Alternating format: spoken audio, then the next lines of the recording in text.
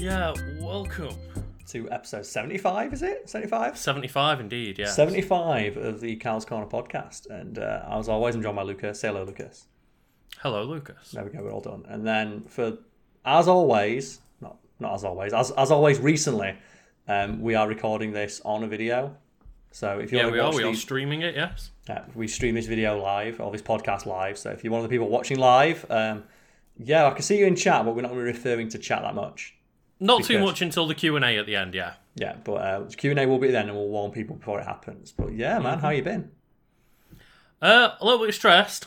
Okay, what's going on? Before the podcast.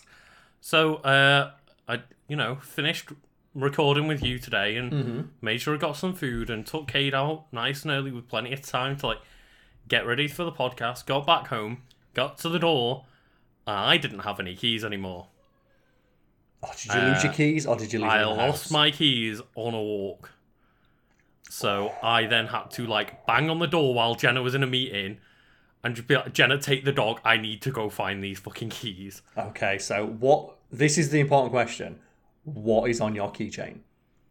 So my keychain is 2 keys, 2 little dongly items, and then the first line to my address.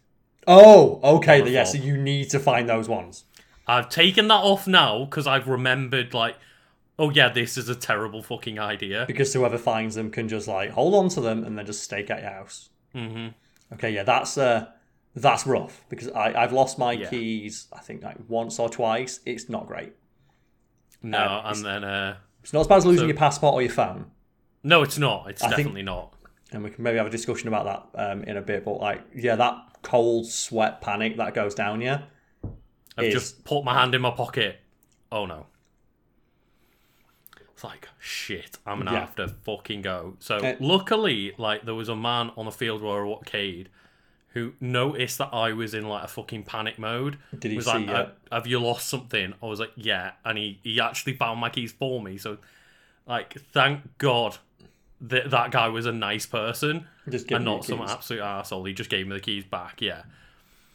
But that meant I was then super behind on time and had to get the quickest of showers, and now I'm feeling dead warm and tired after my shower still. I'm rosy red cheeks and because you sprinted all the way back. But yeah, I've lost my keys once or twice, and the worst thing for me in regards to my keys is that I live in a block of flats that is you're only able to access with key fob. Yeah. And I'm always not always worried, but I'm worried that when night outs start again, if I lose my keys, I will not be able to get back in. Because the concierge leaves after 10. So how the fuck am I going to get in my flat? I can tell you that I've managed, without keys, to get into other people's blocks of flats that I'm staying at while drunk after a night out, and just been I know where they live, I can't find them, I'm just going to go to their flat. And just stand around and hope that someone spots you. Yeah, and I don't actually remember the details of any of it because these have been, I'm drunk and lost at 4 o'clock in the morning. But yeah, I have managed to just sometimes, be asleep in front of my mate's flat door, just oh, okay, I guess we found where Lucas is. Yeah, I'm trying to think about one of the worst things for me. I think it was losing my passport because if you lose your passport, have you ever tried getting a new one? Not when you've already got one, upgrading your passport or getting when the date runs out, but getting a brand new one is a fucking ball ache because you need to put in the most amount of information I've ever seen for anything. I had to get my dad to sign it. I had to get a witness to sign it who could confirm that I am who I am. I had to get a sworn statement from my mum confirming my name, my date of birth. I had to get a copy of my birth certificate. Yep. All that because I'd lost it. And it's you need to be able to prove your identity beyond a shadow of a doubt. Yeah, I remember this, while at uni, I had to get a new passport, and it was a similar process, and it was oh, okay, well, send all these things across. It's right, okay, but, my family are 2 hours away, so we kept having to post things back and forth. Yeah. And then it was oh, well, we've done all that, we'll sign the forms, we've sent it to you, I'll do my bits, sent it off, got all the information right. Oh, okay, yeah, this person, that secondary person that needs to make a statement for you, that's not a person in a qualified position. Job, Yeah, like a qualified position. You need someone from certain positions within like the NHS or the government and things like that. Yeah, so I had to, like, fortunately, my dad's missus works in the government, so she was able to like provide that. But I thought, like, the fuck are you going to do if you don't have someone in like this trusted position of authority? Yeah, to be able to like, sign off on your passport. And that makes me, it's really funny when that was the most comprehensive form I have ever filled out. I have never had more personal information on a single form.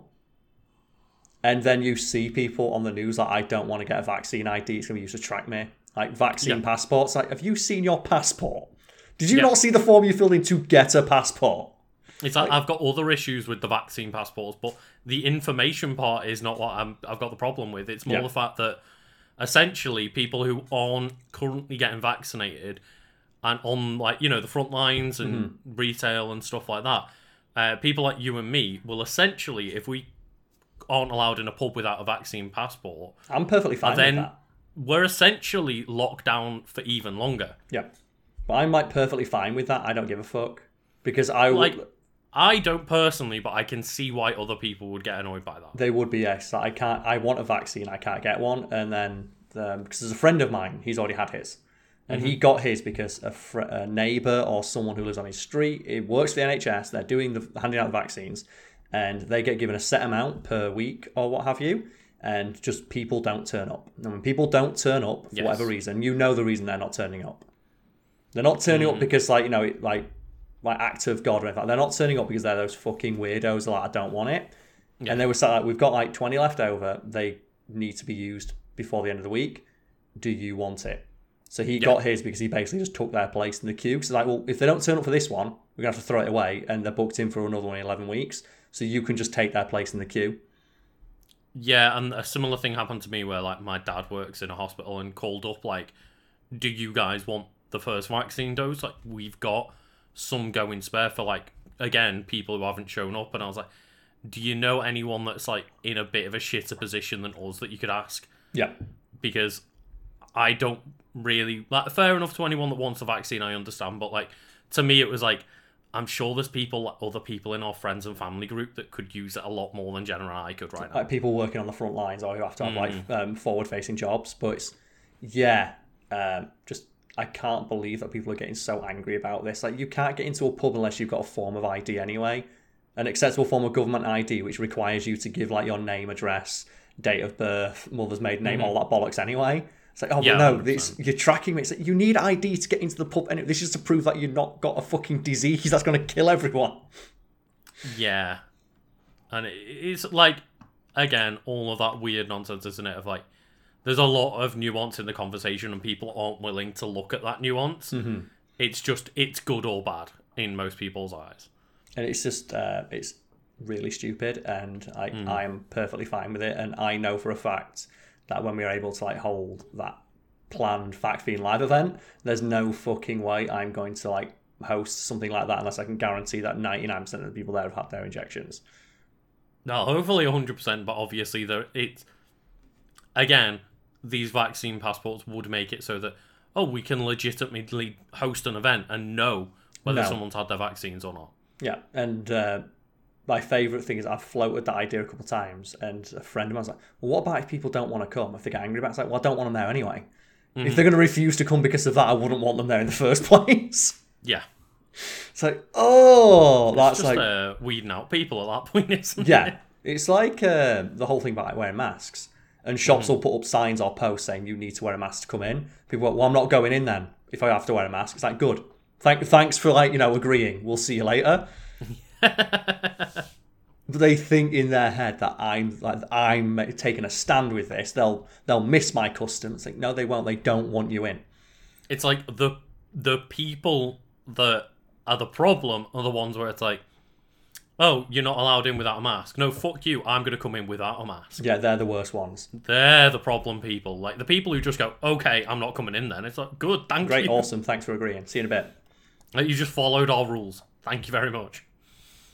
And it's a strange one. It's sad that like you've been able to see just over like past decade or so, just the rise of anti-intellectualism and people actively railing against experts. Like, you had like a government official a couple of years back I forget who it was, it might be Michael Gove, one of them pricks. Like, I think the British people have had enough of so-called experts with with letters after their name telling us what to think. It's like the government pays these institutions to do this research. Yeah. Just because you don't like what they find out doesn't mean it's any less fucking valid. It's depressing and it's sad and we shouldn't think about it anymore, otherwise we'd just start crying. So what have you been up to this week, my friend? I mean, enjoyed a nice 4-day weekend, as you do for like good old Easter. Don't celebrate Easter, but Jenna gets bank holidays off, we might as well celebrate having a 4-day weekend. Yeah, the legendary 4-day weekend. Like, British people are known. Like, it's known to rouse the dead. There are people who've been on death's door, like with terminal illnesses, when a 4-day weekend comes around, they get better and go out. Yeah. That's how much the British population loves the fabled 4-day weekend. And, things like nights out and stuff were replaced by just, let's get a couple of drinks in and have gaming nights online with friends and stuff like that. Yeah, and I was fortunate enough, as a friend of mine who has access to COVID tests, and he was able to do a COVID test, confirm that he does not have COVID, and I went to his garden and sat in his garden 6 foot apart from him and drank a beer. Nice. That was a very nice day. That was a very nice day to be able to do that. Because it was a lovely weather. Just got to sit in his back garden, have a couple of drinks and have a catch up. And then it's been nice just being able to go on a couple of walks with people, like walking Cade, and just come to the park with us kind of thing, and just stay 6 foot away from each other and have a catch up. Yeah, I don't know if it's because I'm getting older or just because COVID has just completely ruined just my ability to handle crowds. But I said to my mate then, I like this. I'm okay if this is all that we can do going forward in regards to going out and drinking. I don't want to go to a bar. I don't want to do any of that. I think it's probably a bit of both, isn't it? Potentially, but yeah. I think as well, just, when we were a bit younger, we didn't have many people who had access to a garden to go have a beer in. Everyone's in small little flats and stuff because we're just getting started out. Yes, but it's not bad. It was an enjoyable day. It was a nice distraction from a year straight of not being able to go out and do anything. That's good, yeah. But it's always nice. The weirdest part about it was, though, he's just you sat in the back garden. It's can I go to your toilet? It's you can go to my toilet, yeah. And I'm like, okay. And I went to put my mask on, and he went, why are you putting your mask on? I went to go to the toilet. But we're the only two here, and I've taken a COVID test. I went, oh yeah. I'm just so used to putting a mask on to go inside any building that's not the house I live in. Yeah, I know. Last summer when things were eased a little bit and you could see people outside again. I know somebody who they had friends out in their front garden, 6 feet apart, just standing there having a chat. One of them went into the house to use their toilet. Okay. And then next thing they know, police rocked up and started trying to give them fines because a neighbour had ratted them out. And I was oh my God. Fucking hell. Fucking snitch ass neighbours.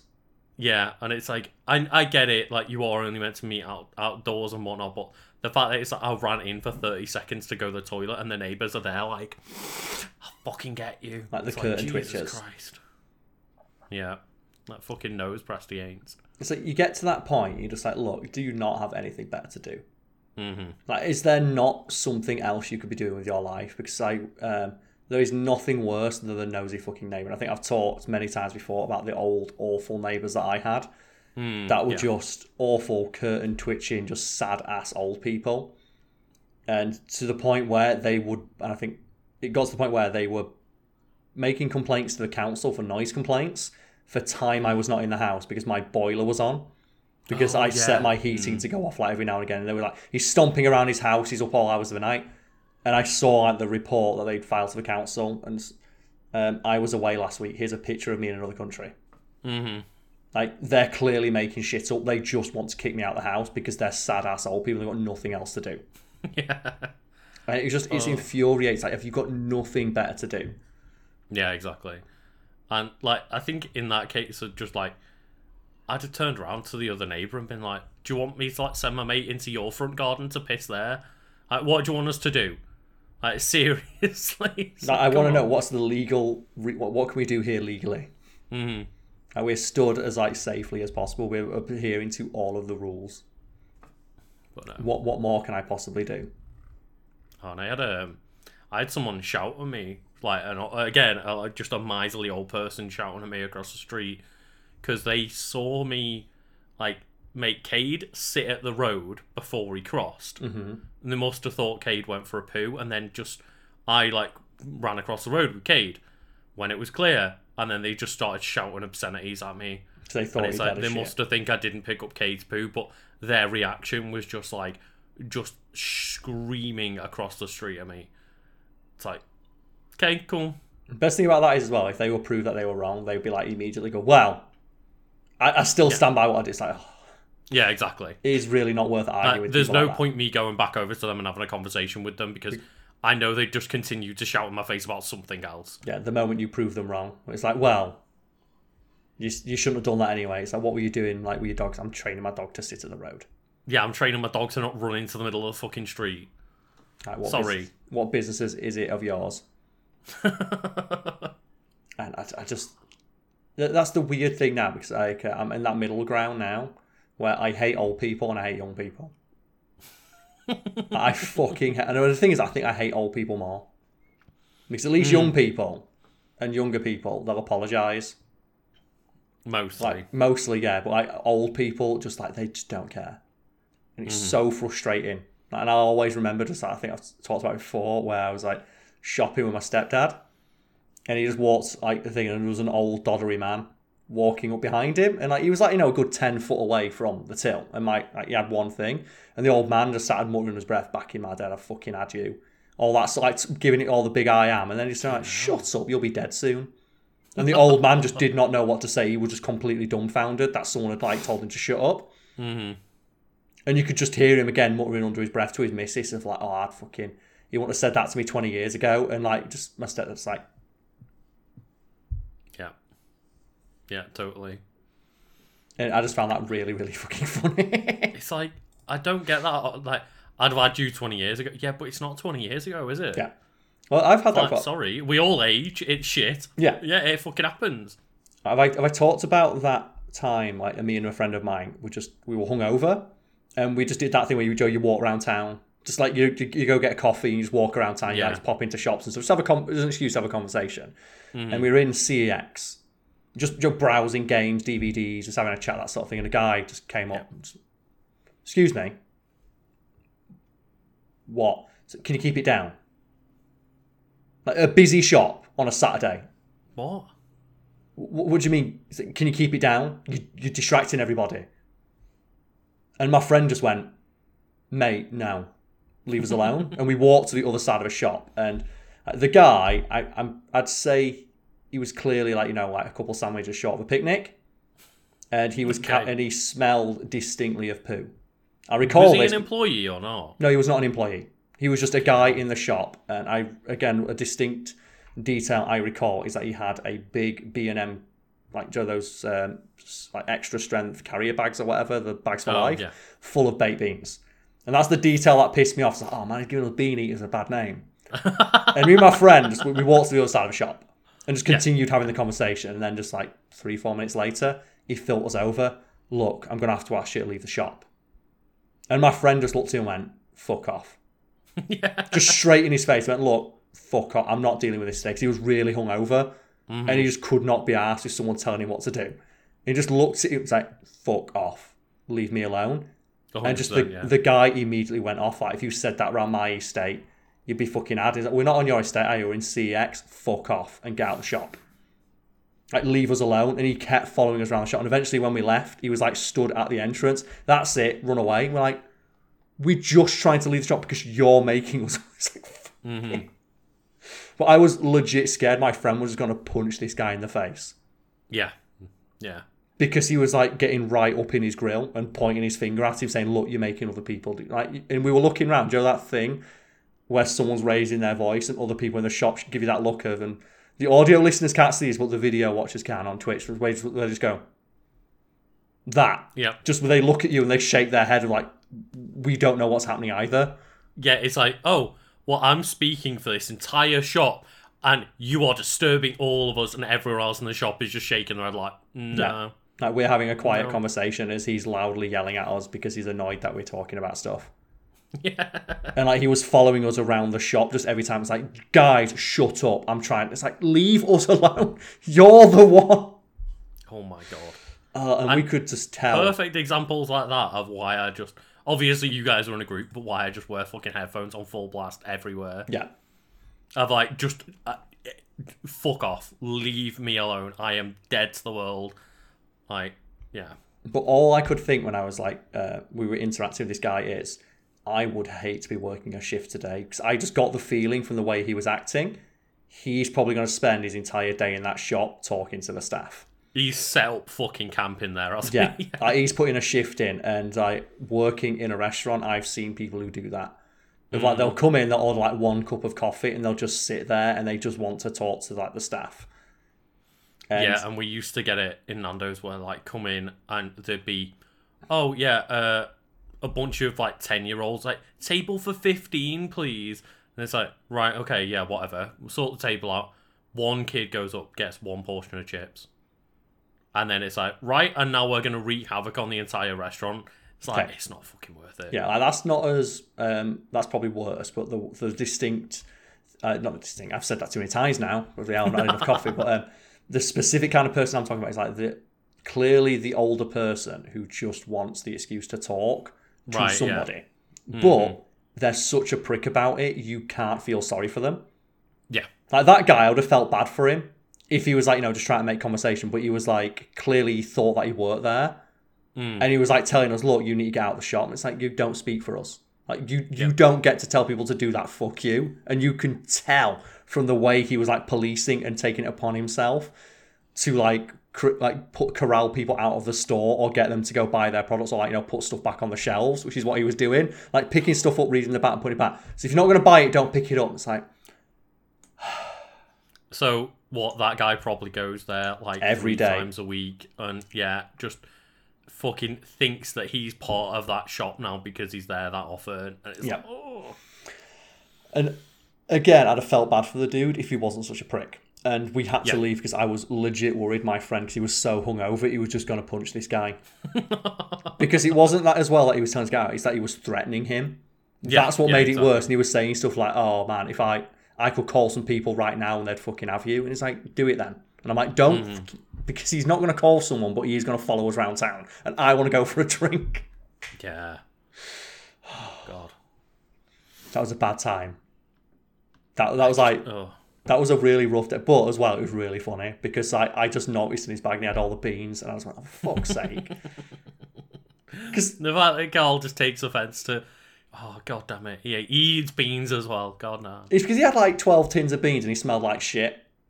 Yeah. It's like, one, you're making beans look bad, and two, you smell offensive. And I really, really don't like when people smell bad. At least I feel as well, it's one of those criticisms that no one can get mad at you for. Because fuck it, you should fucking shower. It's not hard.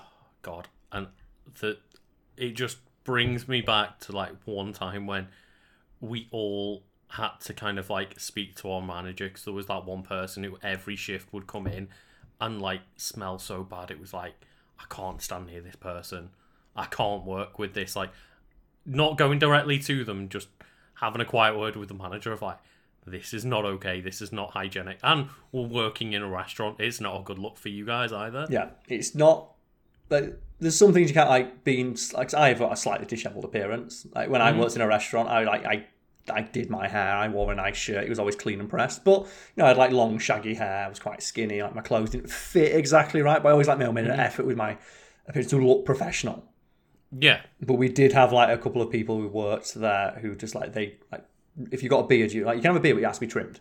Like it has to be maintained because if it doesn't, it reflects poorly on the restaurant. It doesn't look hygienic. Yeah.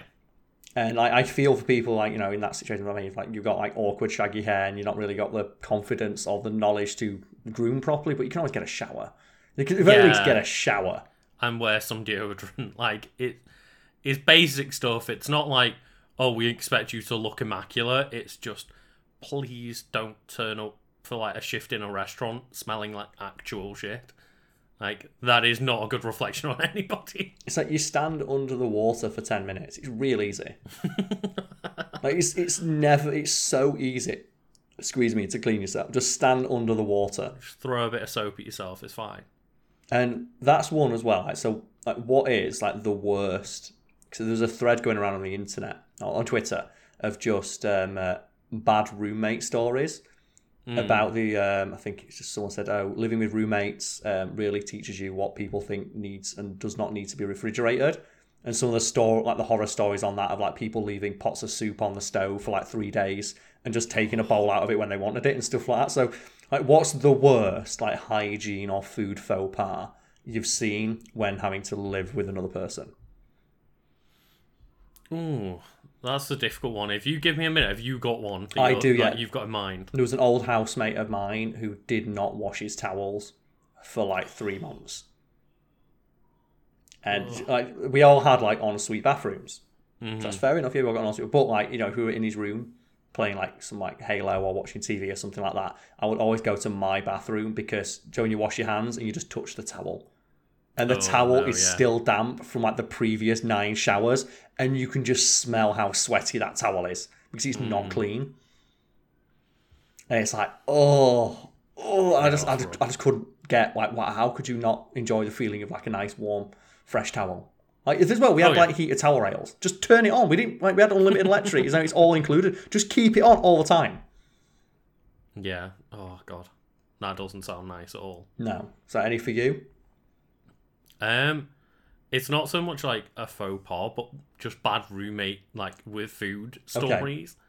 Okay. One that comes to mind is like, so when I was in like I think it was my second year of being in halls, not my first year, and basically when it got to that point, like after about 6 months and everyone started hating each other, like it goes from everyone's best mates to like everyone just kind of stays apart to people were like full on just at war with each other in that people flat. Actively dislike one another as opposed to just being just people who live in the same building.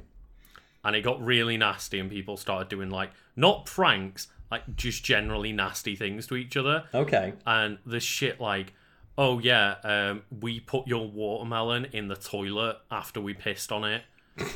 After we pissed in the toilet, we just left your watermelon in the toilet and then put it back in the fridge so that you'd eat it and didn't tell you. And then there was another one. That's funny if they left an entire giant watermelon. Because I'm just imagining you see your toilet with just a full watermelon in it. That would be like a dick move because watermelon is expensive. But it'd be pretty funny to walk in and just a watermelon in the toilet. At least they're not eating it. But they let it sit in there for a little bit, put it back in like the fridge or whatever, and then let them eat it. See, that's bad. You don't do that.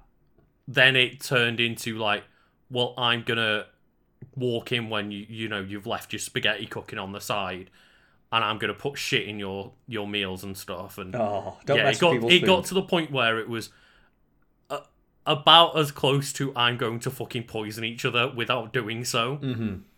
So, and that's rough. I think the closer we got to that is we had a housemate who he used the microwave every single day to make soup, but then never cleaned the microwave. And that's fair enough, but he also made soup without putting a plate over the top. Oh god. So the microwave would just constantly have soup splattered on the top that was never cleaned. It was rotten, and then every time you turn the microwave on, you are now getting rotten, boiling hot soup on the top, and the smell just wafts around the apartment. And we kept telling him, clean the fucking microwave. He's like, no, I'm busy, I'm working. I've got shit to do. And we're like, clean the microwave. Clean the microwave. You hid his bowls.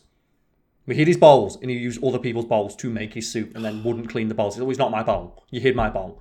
So what we did is we put the sofa from the front room in front of his bedroom door. So wedged it in so he couldn't move, put the microwave on top of it, opened it up, and just put a sign inside saying, clean me. And just left it outside his door. You don't want to be cleaning up after their shit every single time. It's just a bad etiquette as well. It is, yeah. Because you're not teaching them a lesson that way. He's not learning to look after themselves. That's the one with that. And then another one was when I lived on my own briefly in like that, the big 10-bedroom house where I lived in it and then you lived in it. Yeah. When I lived in there just before the rest of my housemates moved in, there was like one dude who was still staying there. And he was like a guy in his mid-30s and he just kept eating my food. Like every time I bought food, I went, look, this is my stuff. And there's like 5, remember there were 5 fridges there? So I said, I'll take one fridge, you take the other fridge. And he just kept taking my food. And And I'm like, mate, stop taking my fucking food. I'm working for this. And he's like, whatever. So what I did is I kept all my food in my room, and then I bought milk, and I drank like 3 cans of ginger ale, drank half the milk, and then pissed in the milk and put it back in my fridge. Came back the next day, and the milk was gone. I went, there we go. Is that where somebody in like my year of living in that house that lived with you the previous year, is that where they got that idea? Because someone started stealing their milk and they pissed in the milk. Yeah, because I told that story and they didn't. I remember because I was so mad about this, where he moved out. I was told like he'd moved out, so I went to the shop and I bought like 150 quid's worth of food with my dad. Because my dad knew about this and he knew that my food kept getting nicked, and he knew that I'd been living off shit I could have in my room. So I had like a kettle in my room and some noodles. So he bought me like 150 quid worth of fresh food. I did all that, and then I went out for a meal with my dad. I came back in. That guy had kept his key, came back in, took all the food out the fridge.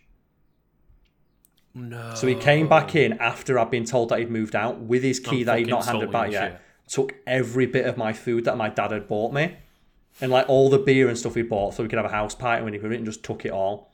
And when I called up like my landlady, she went, well, you were housemates and you did have a key. I'm like, but you stole my fucking shit. It's like, well, we can't prove anything. It's like, well, I know I bought it and now I know it's not there.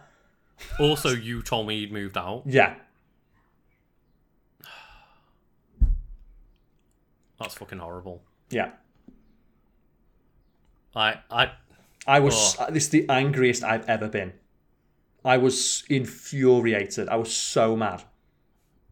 I'd have been like fucking hunting down, like, give me his next address. Well, I asked him for it. I said, where's his next fucking, oh, we don't know where he's gone. It's like, oh. Yeah, I'm sure that's probably bullshit, because like, they pretty much always get a reference for the new place from the old landlord. Yeah. Like, he was just, I was so angry. It's like the angriest I've ever been. I'm really not surprised, yeah. It's because I was so excited because I thought, and I cleaned all the house as well, because he never cleaned up, and I'm not cleaning up after him because he's just going to keep making mess. Yeah, that's fair, yeah. Just nicked all my stuff. Oh, just thinking about how fucking awful people are to live with, like, back in uni. It's so frustrating. The worst part is as well, because like Rogan moved in like the next day. I'm like, if Rogan would have been there, Rogan would have fucking had him. And people don't like our friend Rogan is 6'5" and does MMA. Yeah. And like he's one of my closest friends. Like he would have kicked the shit. I was like, if only you'd waited one day and tried to come back in when Rogan was here, he'd have kicked the fucking shit out of him. Oh god. Damn it. Then they would have listened. They would have listened then. God, I hope that guy's dead. Like, do you know this, like, the thing is, he was obviously a drug addict, and he was obviously using it as a halfway house. And I think I saw him in town once, and he was just like absolutely like just off his tits in the middle of town. And I just looked and went, good. Yeah. Like, I have no sympathy for you because you're a thief. Fuck you. God, it really surprises me that like people like that don't end up in jail. I don't know how people get like that blatantly bad at doing shit like that, and it's like they get away with it. But it's because no one cares. That's the problem with it. It's like no one gives enough. Like at the end, I just wanted him out of the house. Yeah, exactly. Like, it wasn't worth my time or effort to deal with it, which is why I said that's why I just lived in my room for, because I thought he's going to be gone in a week. He's going to be gone in a week. Oh man, that's not a nice one. Yeah, not a great day by any stretch of the imagination. That was not a fun time. Not a fun time at all. Well, it's all better now, Carl. It is, yeah. You know what? Like, you live in your own flat and no one's stealing food from you. No one's nicking my food now, no. God, there's nothing worse than people steal your food. It's like, it's the one thing in Friends that I think it's aged the most poorly. Like, Joey, they have when Joey just walks into, like, their really expensive New York apartment, steals all their food all the time. No, specifically where Ross gets kicked out of his job because he has, like, a mental breakdown because someone steals his sandwich. Oh, yeah. And it's framed as, like, Ross overreacting. But, like, watching that as an adult who's worked and had people steal my shit, I went, no, fuck it, I would go mental if someone did that. If I had, like, my really nice, tasty meal and someone, I took it out of the fridge. I would go absolutely ape shit as well. It's like, why did you take my stuff? We didn't have a name on it. Well, did you make it? Was your name on it? It's like, regardless if you don't know, like, whose the sandwich is, you know it's not your sandwich. Yeah. Like, that's all that matters, is you know it's not fucking yours and you took it. And that's where you get, there's an amazing story where it was, I think, a police station in like rural America where they had a guy stealing food. And you're being brazen if you're stealing from police officers. Mm-hmm. And they said the final straw is when the food thief came in and stole like 18 pounds of venison sausages worth like $400. And they set up a camera and caught the guy stealing it. And when they asked, he went, well, I thought it was going off. I thought someone had forgotten about it. It's like, who the fuck forgets they put 18 pounds of sausage in the fridge? Yeah. And that's the attitude they have, isn't it? It's like when they're confronted by their theft. It's like, oh, well, I thought it was going for free. I didn't think anyone would miss it. It's like, it's 18 pounds of sausage. Clearly, it was there for a reason. Yeah. It's not like a fucking can of pop or a splash of milk, is it? It's like, that's 18 fucking pound of sausage. Oh, man, that's rough. And, like, yeah, I hate those excuses of just like, I thought it was free. Or I thought no one would mind.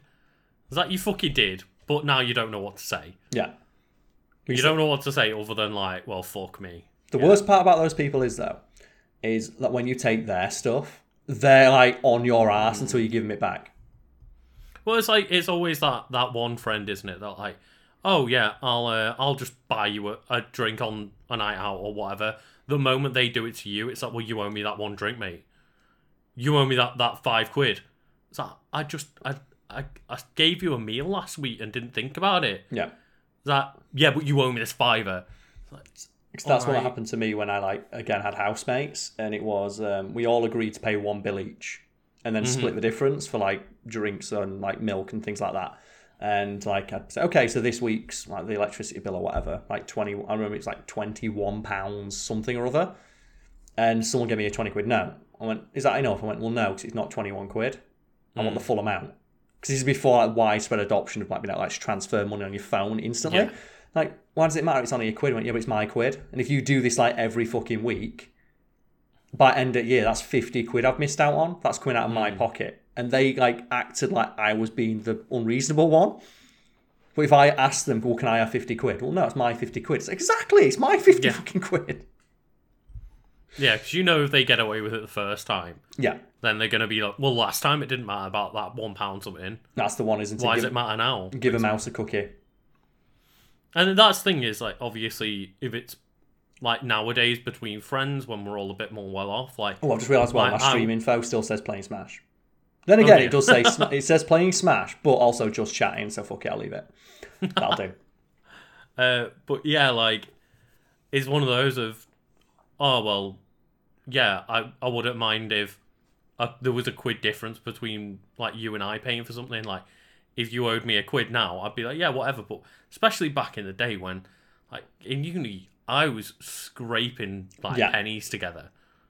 Like a quid every week means the difference between, like, buying a shot on a night out or something like that. Like, and that's the important thing, but that just got so frustrating. Just, like, having that argument multiple times.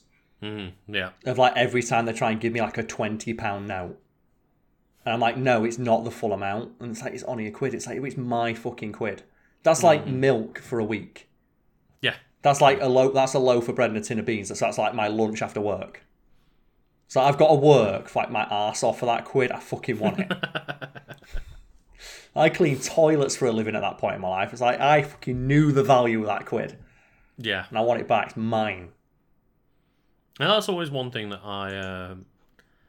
I would like to think that as much as, you know, I try to be a relaxed person and not stress about things. And I try to be like, look, you know, I'm in a position where I don't necessarily need to stress about money week to week or whatever. But it's also, I don't want to get to that point where I forget the value of things. Yeah. That's why I still like buy everything on special, man. I still get excited when I see like, ooh, milk's £1 this week. I got excited on like shopping online today when it's like, oh, that nice soup is 50p off. Let's get that one. Like, yeah. I think the moment get the nice soup instead of the cheap soup. Yeah, man. It's important to maintain, like, you know, that grounding in just like, and that just awareness of like, you know, just the value of money. Because that's when you get like, and I think we've talked before, haven't we? Like, I'm curious about what the exact point is where someone forgets or just stops realizing the value of money. Like I think we use it in regards to streaming, when you've got streamers getting, like, people dropping hundreds, thousands of dollars at one point, and they go, "Oh, cool, thanks." Yeah. It's like, oh, that's an amount of money that for a vast majority of people is like life changing, and they're just like, "Cool, thanks." Like streamers who earn like, didn't you say a while ago when we were playing Borderlands, there was a streamer who earned like hundreds of thousands of dollars in a week. Yeah. And was like, yeah, but you don't know that I've got to pay a lot of tax on that. Yeah, it was he did like a 10-day, it was like the forever stream. It was like every time he got a sub, he would do another hour to the stream and ended up earning like $500,000, close to that. And then he released a statement after the fact saying, well, it's been reported that I earned $500,000, but after tax and Twitch's cut, I only get like 150,000. It's like, oh, poor diddums. Only 150. Oh, you have to pay taxes like everybody else. Oh, no, you have to pay income tax. Oh, dear. Do you mean like a job? I just like... The thing is, I fucking stream and make content for a living. I pay my taxes. I am aware that I have to pay my fucking tax. I don't bitch when I pay my taxes. It's frustrating to be like, well, Twitch has got to take their cut and then you've got to pay tax on it and blah, blah, blah. And you look at that number and it's like, that's less than the big number.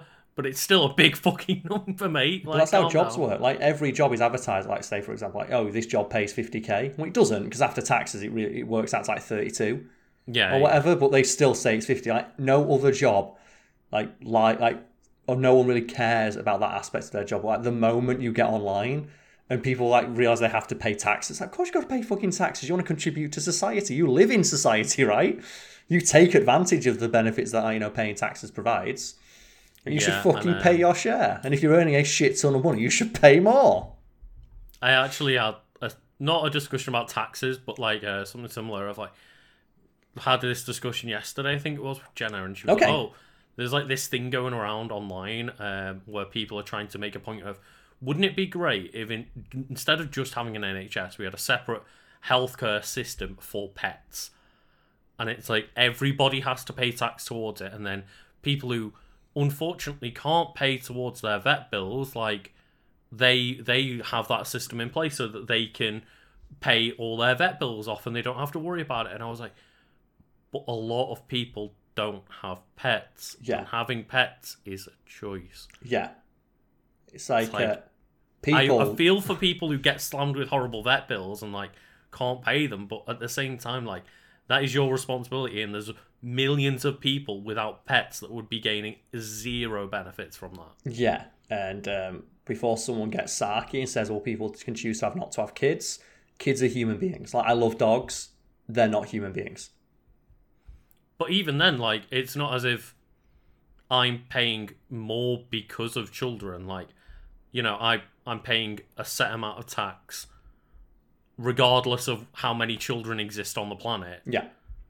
So, yeah, it's one of those things of just like, that healthcare system is there for humans, and as a human who pays taxes, at some point I will benefit from that. Mm-hmm. Whereas if I'm not a pet owner, and bear in mind, I have a dog myself, this is talking, anyone who doesn't know, I do have a puppy, but like, yeah, okay, if I don't have a pet, and I'm paying what ends up being 20 grand over my lifetime in taxes towards that thing, I'm never, ever going to see a benefit out of that. But you have saying people... And I'd get so pissed. But you'd have people say that about kids. I just want to draw this distinction, like, kids are people. And that's actually something that happened in America. Do you know, like the stimulus check everyone's getting? Everyone's getting like their fucking Daddy Biden coming in with those stimulus checks. And there was, I think, a provision for people with children who earn under a certain amount where they would get extra because they have children. And it's been a tough year, especially for people with children, because you have more outgoings because you have children. And because those children have been at home. And you've got more costs because you have an extra mouth to feed, an extra mouth who cannot earn money. And I think it was Child Free on Reddit, like, do you know the people who are super smug about not having kids? Oh, right, yeah. And they'd be like, no, I don't want... not having kids is great. Look at all the extra money I've got. They were going fucking apeshit at the idea that the government is giving people with kids money. It's like, well, I've got no kids. I contribute more. It's like, why do you spend so much time bitching about the fact, oh, yeah, not having kids is great. The instant you see any benefit to having children, it's like, oh, suddenly it's not fair. It's like, oh, it's not fair that like child benefits are in place. I don't have children. Where are my tax benefits? It's like, but then you don't have the expenses that come with having kids. Yeah. So you end up having more money anyway. And that was their right. It's like, I want all my groceries in one bag, but I don't want it to be heavy. And I think the big distinction for me is that a pet won't grow up to contribute to society, Exactly, whereas yes. a child will. So, like, yes, I might be paying towards, like, Education. a kid having education and having, like, child tax benefits and getting healthcare when they're not paying their own tax and shit like that. But eventually they're going to pay tax when they grow up. And, you know, when I'm older and I'm not paying tax or however it works, you know, like, then I'm benefiting off it and blah, blah, blah. And I benefit off as a kid. It's like, yeah. Even if you want to look at it for the most... thing. Even if you want to look at it for the most, like, cynical, just, like, Sim City min-max way possible of, like, I want to create value. You know, want to like, add to the workforce, like children do that. Yeah. And that reminds me of like, get them down the mines at 9. Yeah. Do it. Like when men were men. Like when bin men were real bin men, Lucas. Yeah, and they all retired at 50 because their backs were in broken. But yeah, it reminds me of just one of the scariest. It's not the scariest, but it's a very, the implications of it are quite scary, where it was someone figured out how to make a perfect city in Sin City. You ever heard about this? No. So Sim City, you think, well, it's a simulation. How do you win? How do you beat a simulation game? Like the idea is it's basically it's freedom. You make the city that you want and you see it prosper and then you react to things that happen. It's like, no, this guy created a perfect simulated city where there was no crime. There was 100% employment. There was no disease. There was everything was perfect. So you had no pollution, no crime. Every single person had a job, and all the energy was perfect and all that stuff. And the entire city was built perfectly ergonomically, so people get to jobs and so on. And the only thing in the city, or the only stat that was not 100%, was lifespan and satisfaction. And there's an interview with the guy who did it and say, so the lifespan was 50. And he says, yeah, that's the optimum age I worked out, because after 50, my Sims start to get old and not work. So I deliberately introduced not enough hospitals and not enough education, and then just left just enough pollution so that people don't live to 50 years of age. He says, and what about happiness? Well, happiness doesn't matter. What matters is efficiency. and it's like, the implications of that are so fucking terrifying that the only way to create a perfect society is one where people work till they're 50 and then drop dead. Drop dead because it's not efficient anymore. It's like you the moment you stop contributing a perfect amount, it's like, fuck it, you're dead. Drop it, Logan's run it, fucking done. And I'm probably forgetting some details of that, but when they ask him, just oh, so why is the only thing in your city that's not 100% is lifespan and satisfaction? Because it doesn't matter. It doesn't matter how happy people are. What matters is that they contribute. Efficiency is all that matters. It's At that point, he's just trying to make an ant farm, isn't he? Basically, yeah. It's like people who do Roller Coaster Tycoon and they put the exit to a ride on the entrance to a new ride. Oh, yeah. And just do that one. And just tunnel people through the system, get them out as quickly as possible. It's you exist to make money. Yeah. My only job in this scenario is to just fleece you for as much money as I'm able to. That is why I'm called Jeff Bezos. If Disneyland has taught me anything about how to earn money from people, it's have less rides and just put more shops in between said rides. Yeah. And make all of the shops have unique items. So that every time you see a shop, it's oh, well, I wonder what's special about this shop. Well, yeah, Disney World is a perfect example of that because it's masterfully done. And it's taken literally decades to just create the perfect system for a theme park. And I've been to Disney World, or Disney, I forget which one, but it is the most... You went to California, right? I believe so, yes. Yeah. It's the most efficient shit ever. They get you in, they get you out. I went to the airport beforehand, and the airport was worse run than Disneyland. To the point where I'm this is so much better than anything else I've experienced in America. Every piece of infrastructure I've experienced in America pales in comparison to Disneyland. And we got to the park, and the park's open, and obviously like, the entire section of the highway just goes straight there, and you get in, and I was there in a queue of like 2,000 cars, and I'm like, it's going to take us all fucking day to get in. We were in half an hour.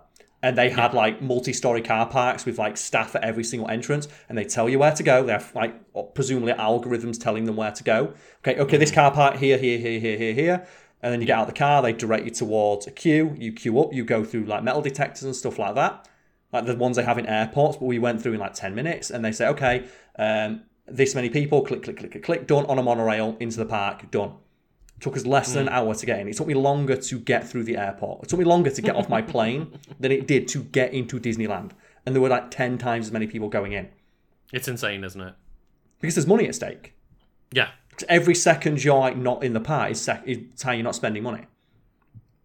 And the one that always gets me is like, we've been to like, I say we, like me, my family, my friends, like I've personally been to Disneyland Paris quite a few times, and the one that always gets me is like, okay, well, we've gone to like a Disney hotel, so we've got magic hours, which means that you show up in the park like an hour before it's open to the public, but it's only like a limited portion of the park. Yeah, well, they open up everything else. Yeah, you get there, and you get there at like say 8 o'clock in the morning, whatever hour it opens, and you walk as fast as possible without like sprinting to the first ride that you want to get to, and there's already like a 45-minute wait. And it's like, there's so many people, and we all just got in like that, and there's already a massive queue, and it's what? Yeah, and that's why like, I thought the efficiency is unbelievable. And as you say, it's because like any wasted time is wasted money. Yeah, and it got to the point where like we had like the digital tickets, and it's like they are an absolute game changer. Because what you do is you say, okay, I want to ride this ride. I think you can book one ride. Okay, I want to go on this ride, and they tell you when. You basically have an app, and it says, okay, here are all the rides in the park, and you can see, I think it's like green, yellow, red. Green ones are you can get on in 15 minutes. Yeah, so you might as well just walk onto them. Yeah, and what you do is you click it, you book a time slot, and you say, okay, you're going on for 3 o'clock. And you turn up at 3 o'clock, and they let on the prerequisite amount of people who signed in for that 3 o'clock slot. So you walk up, you go in, and while you're in the queue for that ride, you click for your next one. Like, where's the next one that gives like I can walk straight on in 15 minutes? And I rode like 15 rides. I rode like every ride in the park just by doing that system and snaking my way around. Yeah, and that's the thing is like, didn't queue once. You have to obviously then plan your entire day around this. It's like makeshift schedule of fast pass tickets and stuff like that, but you get so much more out of Disneyland if you do it that way. Yeah, because I was seeing like when we were going on some of these rides where like Joe right at the start before that was like the queue where it leads in, and then there's the fast pass bit, and I saw the queue and it said on it like, oh, estimated wait time 2 hours, and there were people walking up to it, and we were on it in 5 minutes. Like we'd waited 2 hours overall. Yeah, you waited that 2 hours, but you waited that 2 hours while riding on the ride and in another shop and in a restaurant. Like, yeah. They've got it nailed. And I couldn't believe that. Like, why is this not just the standard? Because if they did this, then everyone would get to ride all the rides and you never queue. And it costs like $8. Don't know if like that system would work. If everyone did it, if everyone was on that system, because then you don't have those people waiting in line. I think the system works so well for the people who choose to do it because there's all those other people who are just like, fuck it, let's stand in a queue. I don't actually know how, because they'd have to be like even more on top of their shit than they already are. But they've got all the money to do it. They do. If anyone can do it, it's them. If anyone can create like that perfectly efficient theme park, it's fucking Disney. Yeah. But it was ridiculous. I couldn't believe just how seamless everything was. And I thought, well, this is what happens when billions of dollars are at stake. This is how quickly, and it's been seen throughout the pandemic, of how quickly these massive companies have been able to like completely upend their entire way of working because they realise it's the only way for them to make money. I told you, didn't I, that like at the time when lockdown first occurred, I was still like working part-time at Nando's, and for the longest amount of time it's like, no, everyone has to wait in a queue at the door, everyone has to like go up and order themselves and go in, like table service was not an option, it's not efficient enough, like people have to be around to like do it themselves in order for the like fast food restaurant mix to work. And then they were shut for like the 2 weeks at the start of lockdown before they could open up as like the takeaway service and then food service. And like it was like a month or so before they got everything digital and like table service working and people like just super efficient. And it was like, the moment you got told, oh, this way isn't allowed anymore, it's like, oh, we figured it out immediately. Yeah, it took us 30 seconds, but it's that reminds me of a friend of mine, another friend of mine I managed to meet up with. We had a socially distanced walk in the park, and he was telling me about something that happened in Sheffield, where I live, where we got Five Guys like near Meadowhall or something like that, and they opened during the pandemic just for deliveries. So they opened for deliveries only, but they didn't have any sort of queuing system in place because it was just at that point in the pandemic where people had not quite figured that out yet. But they opened and said people can just order online. And it got to the point where it was not order online. You go to the front of the restaurant and then you order from there, and then you get you're given a ticket for a queue. And it got to the point where it was a 3-hour wait time, and people were still turning up. And he asked me the question that I'm going to ask you right now, Lucas. If you got there and you saw that it take you 3 hours to get a burger, would you not just drive home? Or find somewhere else or anything, but waiting 3 hours for a average burger. It's like that thing where it was like the Disneyland thing of like you get to a queue. It's like it looks like a good ride. It's a famous ride, but is it worth 2 hours of my time when I could go? Like, Space Mountain's the shit, but is it worth a third of my day in the park? Yeah, and then you look at it and you go, for $10, I could do what I did, and I rode like every ride in the park, including some of them multiple times, because it's like, I can go ride Space Mountain again because I'm in a lull. Perfect, I'll go ride Space Mountain, done. Because I can get on in 5 minutes. And it's bizarre because, like, as well, you can, like, as I said, I've been to Disneyland a few times, and like specifically Paris, but when you go there, like, you go, oh, right, well, I've kind of figured out that this is the time when every family goes for a meal. So all the ride times go from, like, an hour down to 10 minutes. Yeah. And you go to there's that, like, hour and a half where if you got an early lunch or you get a late lunch after, you can go and just, like, smash all the rides because everyone's out in the restaurants and stuff. But about that Five Guys thing, he told me, like, it got worse because obviously people got mad. People got mad that they couldn't have their burgers. And, like, the fact they were complaining when they were going up, getting told it's 3 hours to get a burger. They were waiting, like, an hour and a half and then complaining. Yeah, of course. And it's like, you knew, you literally agreed to this, but they started to try and kick the doors down. And the staff just left. And fuck it, done. Immediately, like, the fact that they just left, I'm like, yeah, I get it. I would too. Mean, it's not worth my fucking life. In most job positions, I would walk out. Like, let alone a fast food restaurant like that. Like, you are getting paid minimum wage or close to minimum wage. Just, it's not worth it. No, and they all just left. It's not worth getting this shit beaten out of you for a minimum wage shift. For a burger, yeah. Or to protect the business interests of someone who got to protect those fresh potatoes at Five Guys, Carl. And that's the thing, is like, and everyone there just ruined it for themselves. Because I just think, like, if you're going to wait, just go sit in your car. But he said, no, they were milling around outside the restaurant as if that's going to make it come faster. It's like, you drove there and there's a massive... Just sit in your fucking car and listen to music. Or, like, if it's to the point where it's a 3-hour wait, you could probably go home for 2 hours and come back. Yeah. Like, if you know it's going to be 3 hours, just drive somewhere else and come back. But, like, the fact they, like, tried to kick the door down and the entire staff just left and called the police. Also, to the guy in my chat who's been responding to himself the entire time, please stop doing that. All I can see is just one guy is responding to himself. Stop doing that. Also, a dude's, like, complaining about Nightbot. It's a fucking robot. Don't argue with it. I get so annoyed when people argue with Nightbot. It's a fucking robot programmed to detect spam.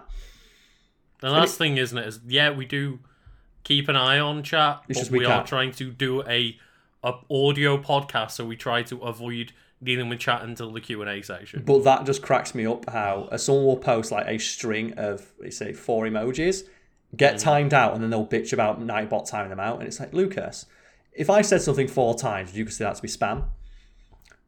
So if I said something 4 times, would you consider? I was waiting for it. Yeah. If I said, it's annoying, isn't it? It doesn't add anything to the conversation. And I fully agree with the fucking robot that's programmed to detect it. Just sign it out. Just not sign it out. Just tune it out. Yeah. But I think it speaks to someone's personality where they see that and then get mad enough to complain. Like if it's like, oh, okay, well you can't put that many emotes. It's like, all right, fair enough. I won't then. But when someone gets mad about it and then actively tries to argue, it's like it's a fucking robot programmed to do one thing. Don't argue with it. Also, I installed it on the chat and I programmed it, so effectively you're arguing with me, which is never going to end well because it's my fucking stream. You're arguing with a robot that is blindly following Carl's rules. Therefore, you are not going to win. It's And it's as well, like the argument is, but I want to just post a series of emotes in a row. It's like, why? What does that add? It adds nothing to the conversation. Yeah. Totally. Speaking of adding nothing to the conversation of culture, Lucas, I'm going to send you an image right now. This isn't one of the things that I like to do is you know this, and it's for the podcast. I like to seek out hot takes.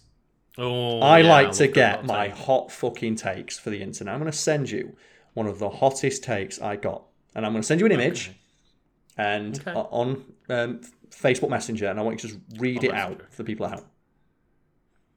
It's funny when I click on our Discord, and obviously because we use it to record, yes, it's just a string of sentences going, "You called Carl. Carl called you. You called Carl." So just get the image and read it out. It speaks to something, or it demonstrates something I want to discuss. So is this like a comment on like a YouTube thing? This is a thread on a forum that I frequent to find really bad takes because there's a lot of them on the internet. Okay, so this thread is titled, "Can this scene ever be topped?"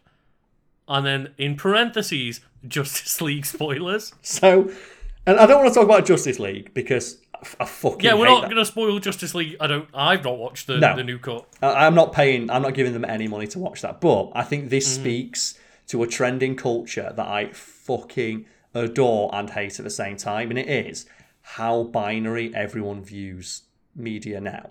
So to clarify, the thread title is, "Can this scene ever be topped?" Parentheses, Justice League spoilers. And I click the thread and it is just a scene from the new Zack Snyder Justice League cut. Of course, yeah. And I watched it and it's a fine scene, I guess, but it's being put forward as a scene that not other action movies, not other superhero movies, not another movie released this year, not another movie released last, no, just any movie ever. Can it be topped ever, Lucas? And just the idea that someone watched that and went, this is the greatest cinematic achievement in history. Every other movie now has to compete with this is amazing to me. And it's similar to the one that went around Twitter a while ago of, was it when WandaVision was coming out, or was that, I don't know if it's span off another one, but has any character suffered as much as Wanda from WandaVision? Yeah, and it just immediately, everyone just posts a picture of guts from Berserk. But it's just that hot take of like, oh, well, this new relevant thing, has anyone ever in any form of like media suffered as much as Wanda? The answer is yes. There's probably an anime where someone does. The answer is there's probably a few Greek plays that could fucking contend with that story. Yeah, and it's like I said, it's just a great example. People look at media and they see it in such a binary way. And we talked about it last week on the podcast, like Balan Wonderworld, where every review for that game from a user is either a 10 or a 0. Yeah. There's no in between. There's no such thing anymore as like a 6 or 7 out of 10. Including the review that said 10 out of 10. Now, this game isn't perfect, but 10 out of 10. And it's like, you gave it a perfect score. And I think me and you, we're big proponents of the 7 out of 10. Because we both have gaming channels, yes? Yours is Legend of Kanto on YouTube. Mine's just Cal Smallwood. And we've played like a lot of games that I would contend at. They're not perfect and they're not bad. They're just solid 6, 7 out of 10s. Maybe an 8 if you really, really like the genre. Like I played Prototype, which I contend like I say in the playthrough, it's a fine game, but it's never going to be a 10 out of 10. It's nobody's favourite game. Yeah. Same thing with like Force Unleashed. Like, it's a fine game, I guess. It's like a good example of character action. It's by no means like the best, but it's still fun. Yeah. And then your channel, like, we played like a couple of games, like one-offs and things like that. That we'd like, any games that like spring to mind that we've played, that just like, they're not the best game ever made, but they're perfectly acceptable to play. Yeah, like we've played things like Cyber Shadow recently. Yeah. That's a game where I was like, yeah, this game is fun. But I don't think it's phenomenal. I don't think it's bad.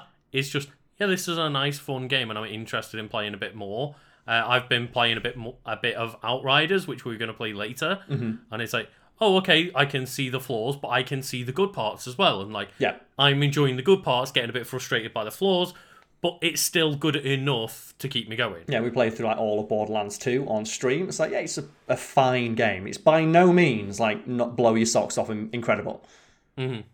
And it's getting rarer and rarer, at least like in the spaces where we frequent, like Twitter and forums and YouTube as a whole.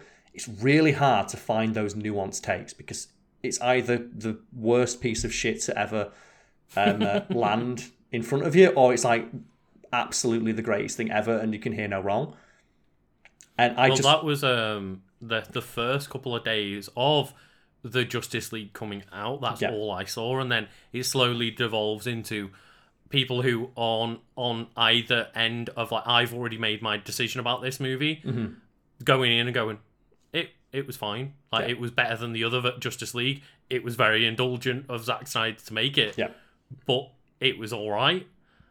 And it's like the first couple of days where you just see everybody has to have like the hottest take. Yeah, and that's what led me to that. And I think that is just perfectly encapsulates that feeling of, can this ever be top? It's like, yes, it can, and it has been multiple times already. It's just the last thing that you saw. So it's the thing you remember the most. And that is a very childish way of looking at media and examining media and thinking about media critically, because that's literally how children think, if not babies, because it's the only thing they see.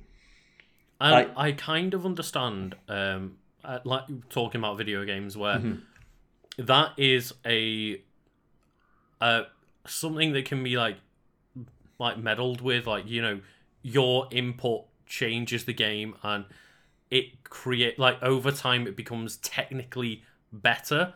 Like, but when it comes to a movie, for example, or a book, like you can have all the better technology in the world, but that doesn't mean that you've shot something in a better way than something from 50 years ago. Yeah, and I was just thinking about this, because one of the things that I've noticed, especially in regards to this conversation of like best movie scenes, the thing that it's always action scenes. And I've realised, I was thinking, why is it always like scenes that contain action?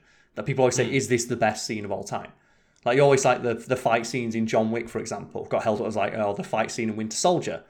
Like, jokes, they're very well choreographed and a lot of, and it's like, oh wow, is this one of the best shot action scenes? Or like one of the best shot scenes? And I realise it's because the people having those arguments and conversations are fucking morons. And it's because a lot of things happen in that scene, so it must be good. So I thought, because me and you, I'm not a moron. You're not a moron, are you, Lucas? Like, that's debatable. But what do you think is one of the best scenes when nothing happens?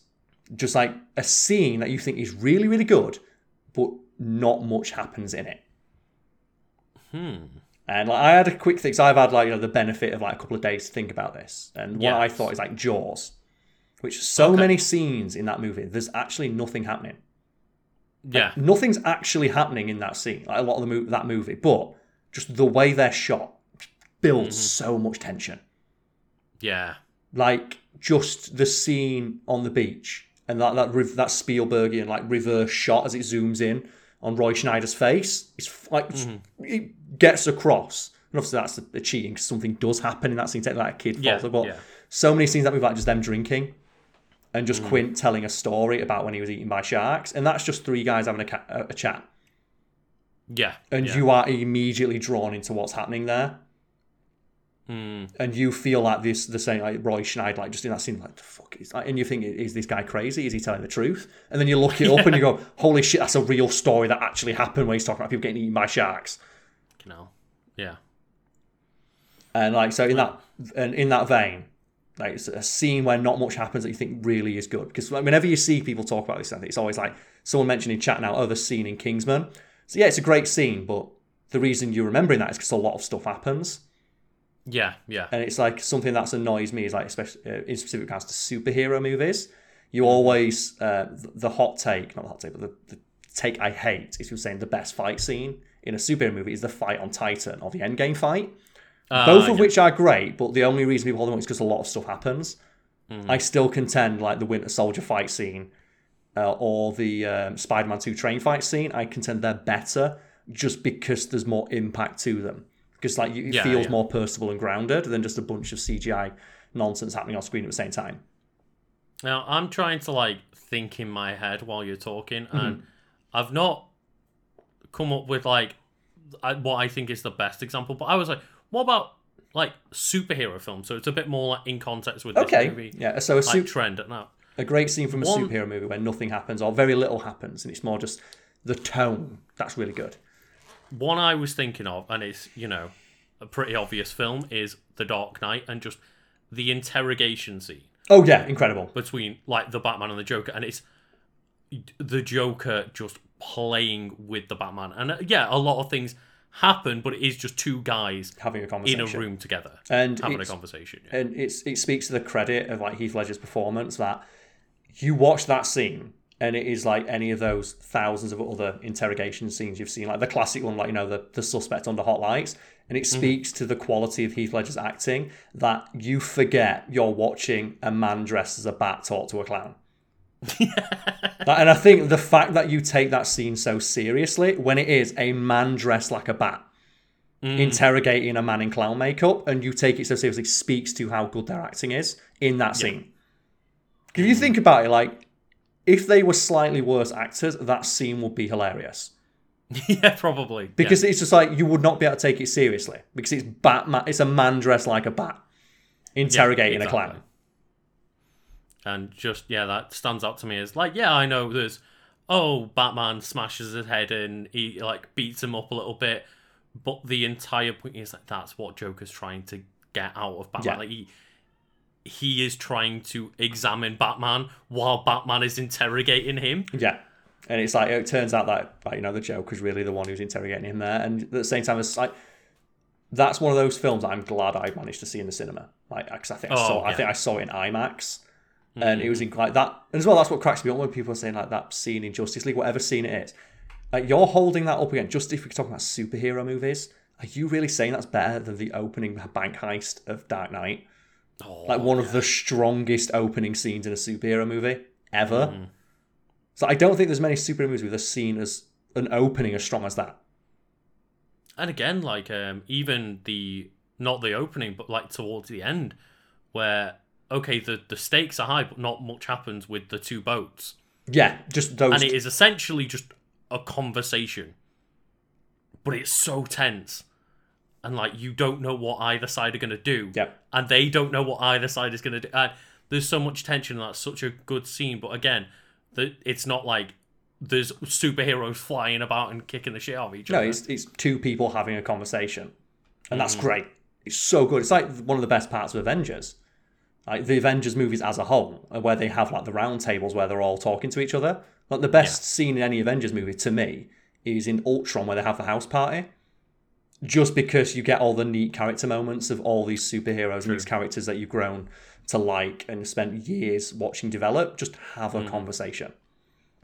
And you get all of those like separate character moments where it's like, the one that I always just love for some reason is the James Rhodes of like telling the story to the Avengers, and they're all like, with and the then Avengers. Just smash cut to him with like a bunch of random people, and he's like, and then boom, they're like, oh, that's such a cool story. And he's like, yeah, that's right. Yeah, I'm War Machine. Yeah, I'm fucking doing it. I'm not as good as Iron Man, but I'm still here. I'm still doing it.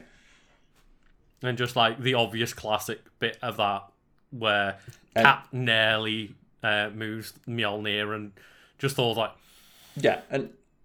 that to me is just infinitely more memorable and enjoyable, and a scene I'd watch more than the fight on Titan.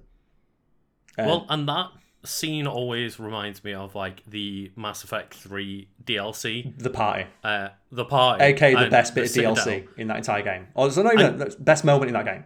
The entire Yeah, series. and that's the thing is, there's so many good moments in those games, and there's so many good like DLCs and things like that. So would you like to just describe that for people? Because like Mass Effect is a huge, like sprawling 3-game series where it's just the fate of the entire universe is at stake, and you like form like a motley crew of aliens and a robot and an AI inside a robot, and you all team up to save the universe. And the best thing in the entirety of that series is DLC where you throw a house party.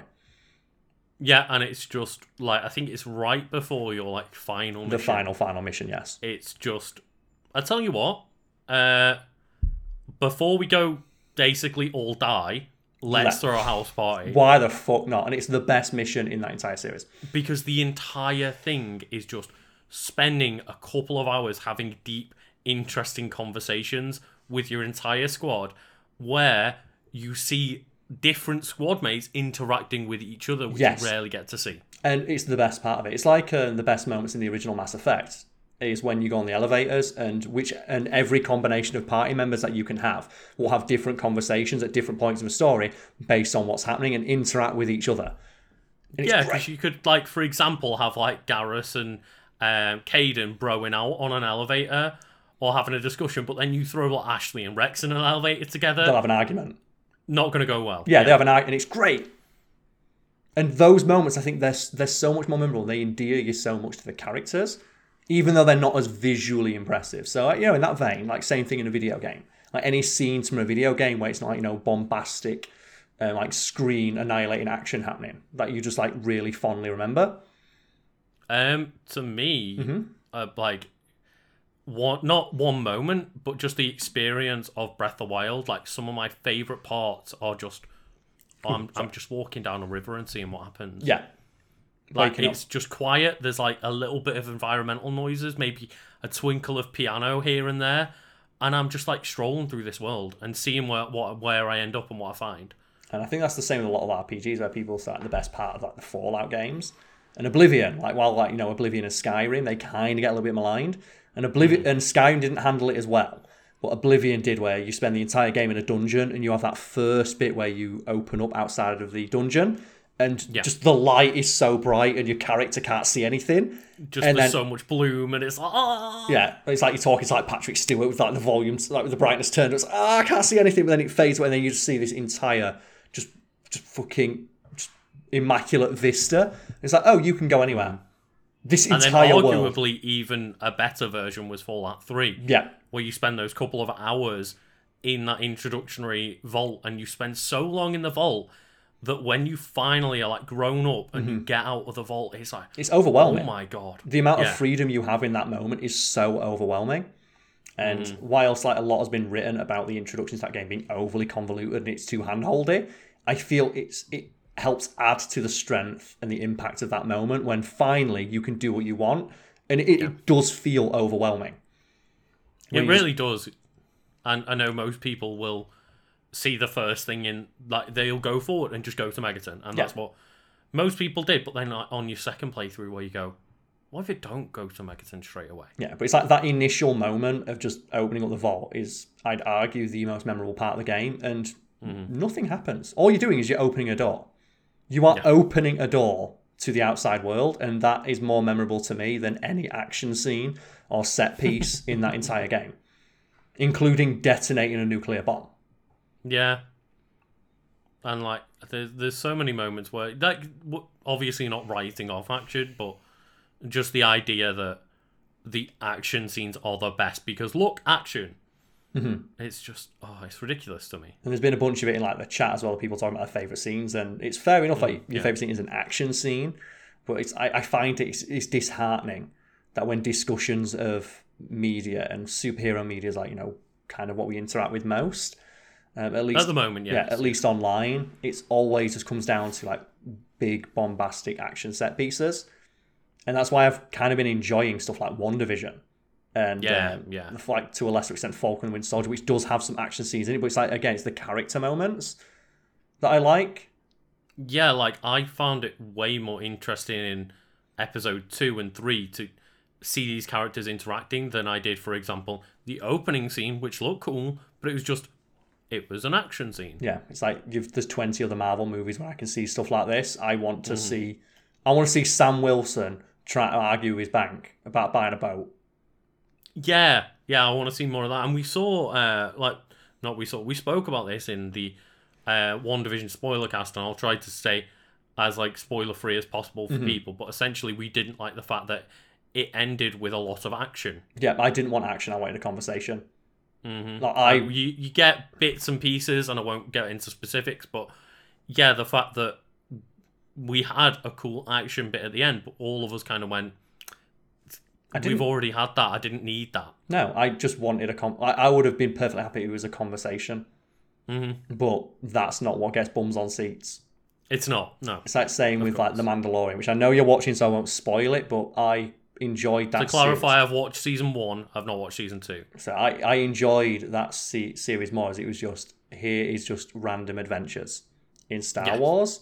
But the moment they introduce an overarching plot and they start to tie it to the mainline Star Wars content, I'm fucking done. I'm just tapped out because I think I'm gonna know where like you're going, because season 2 kind of immediately opened with that. I watched the first episode of season 2 and was like, right, okay, they're trying to tie this into a lot of more Star Wars. And that's obviously really what the fanboys want, like the rabid aspects of their fan base, and that's not me. So that's not what I enjoy. Same with like the Marvel stuff, where I would just be, I said like with WandaVision, I would have been happy to watch a 50s style show of just Vision and Wanda just in a house, just talking, because it's interesting. And I've never seen anything like it before, and I would like want to see what those characters can do in that thing. But that's not what's going to get people to subscribe to Disney Plus. If they had 10 episodes of that, all the reviews are going to be on Metacritic. Like, critics will probably love it, but like the average viewers are like, well, nothing happens, it's boring. Yeah. It's like, and that was kind of the way with when they dropped the first 2 episodes of WandaVision. A lot of the critiques I heard from just friends and family was that, well, not much happened though. Like, so I much don't happens. really know what's going on, and not much happened. I was like, yeah, but they're building it up. It's like, yeah, but in these episodes, not much happened. And I'm like, that's the point. It's the setup. It's like, have you ever, if you want to feel depressed, go and look at like contemporary reviews of things like The Exorcist. God. You've just got people say it's boring, nothing happens. It's like, great. Or Jaws. I even really Jaws. want to know what, people say nothing happens in Jaws. It's like, that's the point. It's called tension building. I was going to say, I really want to get to that point where they go watch like an Alfred Hitchcock movie. And like, obviously Alfred Hitchcock is known for just tension. And are those kind of like people now going to just be like, I don't understand at all. It's like the entire premise of movies that he makes are like, it's tense and you don't know what's about to happen. And you're like on the edge. But then I just imagine like in their heads, it's like, what's going on? Yeah, it's I think it's Red Letter Media did a bit on when they're talking about the Blair Witch Project, where that started basically like there were earlier found footage movies before, but that really kickstarted the trend of found footage. And they talk about how this would be one of the most depressing movies to try and screen to younger people today, because nothing happens in that movie, and that's the point. The point is that it's left entirely to your imagination what actually is going on. Is it real? Did someone go crazy? People running through a forest and like thinking there's things going on. Yeah, like, and you're supposed to put yourself in their shoes and imagine, like, well, are they going crazy? Is there a witch that's hunting them? Is there a serial killer in the woods? Did they just go crazy and run out of food? Was this like, was they an elaborate plan to murder someone and get it on film? And because it's never established, it's like it's left entirely up to your own interpretation. That's what makes it scary and so interesting to watch. But because you don't have the jump scares or like the scary long face man, do you know the scary long face ghost that you always see? You know what I mean? Like, you'd know it if I see from like Scream. From Scream. No, I mean like when you have those kind of movies, you always have like someone will scream and their mouth will go really low, and it's really gone. Right, yeah. And it's to the point where they made like a Blair Witch sequel recently, and they include in that sequel they have footage from the original movie right at the end. You know, the iconic shot at the end where it is the guy stood against the wall, and it's just the camera drops on the floor. And in the original, it's left up to your imagination. Like, is that the serial killer? Because people don't remember Blair Witch Project. They talk about a serial killer who would make people face against a wall as he murdered the other one. Like, he'd kidnap people in groups of 2 and make one face against the wall as he murdered the other one. But also there's a legend of a witch, and it's suggested that maybe a witch told him to do it, or like possessed him, or maybe he was just a crazy guy in the woods. Or maybe it's all made up and nothing of the sort happened. And right at the end of the film, you see him and he's stood against the wall. And then it cuts. And that's it. She drops the camera, she runs away, she panics. And what happens next is entirely up to her imagination. In the sequel, they add like a ADR'd fucking monster roar over the back of it. It's like, raw. And it's like, oh, for fuck! You ruined the point of it. It's a sequel to the original, and you missed the point of it. That's really annoying. And it retroactively ruins that first movie. Because the point was that nothing happened. It's your up to you to decide if it's real or not, or what happened. No, Carl, next. scary monster. Scary monster. And then it turns out it's fucking aliens. It's like, God damn it! Oh, for fuck's sake. It's like, oh, it's so fucking stupid. I hate it so much. Oh, God. That's just awful. And that's the kind of thing I'm talking about, where it's a great example, because obviously Blair Witch Project, out before the original one, started this trend, and then the newest one is like now coming out after 2 decades of horror movie evolving into the form it is now, which is just shit like Paranormal Activity, where it's a jump scare every 10 minutes. Yeah. And it's really not weird, but just interesting to see them side by side, because they're ostensibly the same movie, it's the same plot, but to see how much it's progressed and how much extra bullshit they have to put in, and the weird, just cheap jump scares that they have to put in, because it's the only way to convince people. Because otherwise it won't be successful with modern audiences, and it's like, because how a teenager's supposed to know it's scary unless there's a loud noise. Yeah. And it's weird to think that horror has regressed to the point that comedy used to be at 30 years ago. Well, I was just thinking then, when you said that, it reminded me of how people have kind of stepped away from laugh tracks. Yes, because they find them people cringy. don't like being told when they need to laugh, and the awkward breaks and stuff in the scenes just makes it harder to go back to things and watch. But... yeah, and those shows have aged really poorly, because none of the comedy or the humour or the interactions feel natural. They feel forced, and they feel like just scripted, which they are, but more so when you've got a laugh track. Yeah. And it's weird that our comedy has progressed beyond that for the most part. And you have stuff like Always Sunny in Philadelphia, which we always mention as being it's a fantastic example of just immaculately written comedy, so tightly written. And it's so fast paced that you could never throw a laugh track in there. No, you couldn't now. But you couldn't fit one in. But to think at the same time, horror has regressed. And now it's the point where you need to be told when to be scared in a horror movie, when previously it was just no scary stuff would happen, and you just be scared because it's scary. And I think that's quite interesting. That's interesting to me. I've spoken to you about how I feel about horror games before, and yes, always said I don't really like them, but I do enjoy that atmospheric horror, because I enjoy, playing a couple of Resident Evil games, and it's the ones that try to stray away from fuck it jump scare. What's the one? It's that I hate the ones that are just jump scares all the time. That's the thing. You don't hate horror, you hate jump scares, and jump scares aren't scary; they're just surprising. It's like doing that thing people just go in your face, and you flinch, and you go, oh, you flinch. Yeah, because the fist was flying towards my face. I'm not scared. I'm just surprised, and that's different. But it's the same. And you know what? We're at an hour and a half mark now, so what I'm going to do is say, we can nip that in the bud, and we'll do Q&A now. I'm going to take a quick bathroom break on my end. So I guess for the people watching this, you get to just have a blank screen of my RoboCop poster while people filter in and ask questions while I nip to the bathroom. And presumably this will be cut for the audio listeners, yes? Yeah, I'll cut it for the audio listeners. I'm just going to go to my break screen for a minute until you're back. All right then. So we got this. Right. So Lucas, do you want to start with some questions from your chat? As per usual. Yeah, so I don't really have any questions in my chat at the moment, but on my Discord channel, you can get through my Patreon, I do have a couple of questions. Go for it. So somebody asks, here's a hypothetical. You're running a coffee shop, bar, or something like that. Yes. What is the theme and what is the signature drink? Video games. Easy peasy. Just do a video game themed bar. I've talked before, a dream, a pipe dream at this point, is to own a video game theme bar. And one of the many ideas I have is like do a fighting game night, but the twist is you can't play with a regular controller. You have to play with a Dance Dance Revolution controller or like the Resident Evil Chainsaw controller. And the more stupid your controller is, the more life handicap your opponent has. Mm-hmm. So it was going to be like another idea, like Dance Dance Revolution mats to play games and stuff like that. So, question though, Carl, in that vein of like, if I did have a DDR mat to fight with in Smash Bros, but you were using the chainsaw pad, what handicaps are we on? I think that's pretty equal. Like the thing is, it's going to be gentleman's rules.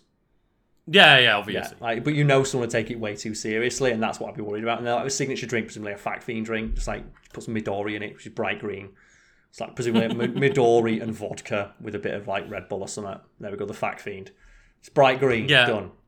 And in terms of theme of the bar, like again, I'd just go for something gaming and probably Nintendo related. Signature drink. I thought about a few different signature drinks, and I was like, could do something like rainbow themed to like be like the rainbow hair and stuff.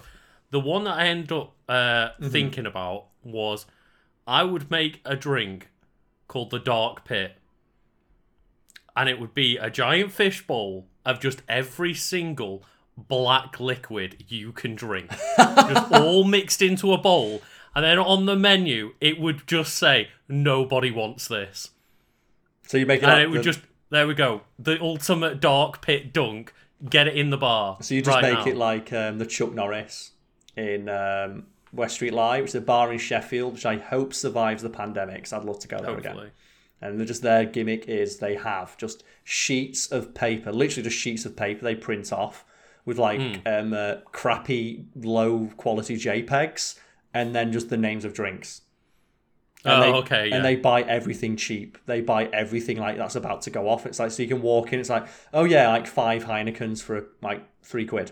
Because we got like a crate of 1,000 Heinekens and it'll be sold by tonight. Yeah. And it's just a good bar to go because they've always got new drinks on special, but we've got that. So I guess I'll scroll up in my chat. Someone asks here, what is your favourite brand / pair of shoes? Adidas. I just, every year for Christmas, for about 10 years, my dad would buy me a pair of Adidas Sambas for Christmas. So, and then it just became a thing where every year he'd buy me a new pair, and it became like just sort of like a tradition. So I just like those shoes. Yeah, fair.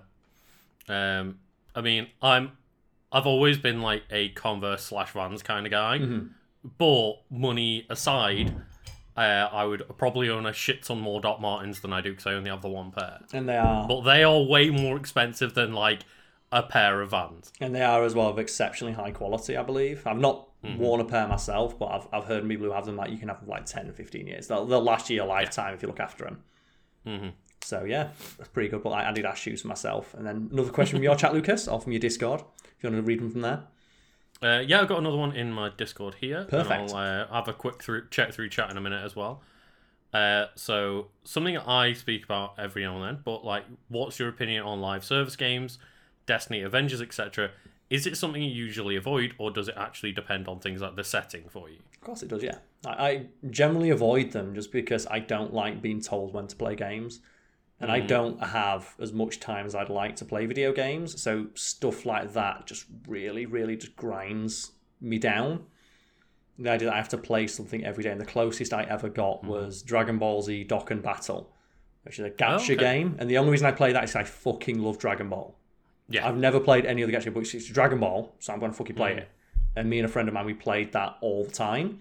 And then one day I got a new phone and I didn't get the transfer code before I uninstalled it from my old phone and realised I don't want to play this anymore because the only thing that was keeping me playing it is the fact that I'd spent so long playing it. It was that sunk cost investment, and that kind of like just scared me off, but made me not want to play those kind of games anymore because I realised the only thing that's keeping me on the hook is the fact that I've already spent a lot of time playing it, and didn't sit right with me. Yeah, and I'm kind of like of a similar opinion of like I don't like the fact that those games want so much time investment out of you, and specifically want you coming back every day or every week or whatever it is. And it's I am a avid Destiny 2 player and have been an avid Destiny player in general since it released pretty much. Well, that's a good game. love the gameplay, and I love like the world and the powers and everything about like what Bungie have done, apart from the fact they want so much of your time. And I'm always on that like roller coaster of in and out of Destiny, and like, yeah, okay, I'm really into it at this moment, but I hate the fact that when I want to take a break for a month and go play other games, that you kind of feel guilty that you're not checking in with it. Yeah. And I really don't like that aspect of it. So yeah, for me, it's more, I hate those games, but every now and then I will make an exception to get into them because of how much I love it. Yeah, it's got to have good gameplay to grab you. And at that point, if it's got good gameplay, you don't really need that live service aspect, but that's the way they make money now. That's a That's a whole other kettle of fish. Okay, so from my chat, we have one here. We know that you have a substantial backlog of videos at hand. Have you ever released one early, and for what reasons? It happens all the time. They get released, generally they just go when they get edited, but sometimes like just a topic will arise that'll be quite prescient, like with the King Kong Godzilla release, the movie that came out. We recorded Wiki Weekends about King Kong and a second one about Godzilla. So we pushed those to be edited quicker, and then once they'd been edited and were in the archives, we just made sure they got slid forward till the day the movie came out, or around the days that the movie came out over here. Yeah, I think there's still in like the wiki folder a good, 6 to 10 videos that were recorded before them that haven't been released yet, but it makes a lot more sense to release those videos around the time of the movie coming out. Yeah, and it's just a simple matter of economics. It's like more people are searching this topic and it's more prescient to talk about now. It's still going to be evergreen. It's still going to be, hopefully, people are going to want to watch it after that point, but the best time to release it is around the time that everyone's talking about this subject. Yeah, exactly. As you say, just more people are Googling the movie and the characters at the moment. So you might as well get that nice boost at the start, but it's not as if we make any sort of like change to the format to make it just about that movie. It's, as you say, still evergreen. Yeah, video production is a lot more boring than you anticipate, and I'm sure this is not what you're asking, but it does. It's just gives me a chance. It's a good jumping off point to talk about the idea that there is this constant, pervasive idea with a small subsection of fans that there is always like drama happening behind the scenes, or that every decision. There's got to be some like nefarious reasoning for it, and most of the time it is just we change our mind. Like when a video gets taken down, there's like we will inevitably get emails or messages and like, oh my god, what's happening with this? Was there like copyright strike? Like, not that's copyright. That's like usually what the explanation is, but some nefarious other thing that's going to happen, or is the channel falling apart behind us? It's like, no, it's just for a boring reason, like we wanted to change it, or. It's like the one where it was it the sheep video? Yeah. Sponsored by John, where that video went up for about an hour and then got taken down. Mm-hmm. And we were getting a shit ton of messages from people like theorizing and being all conspiratorial.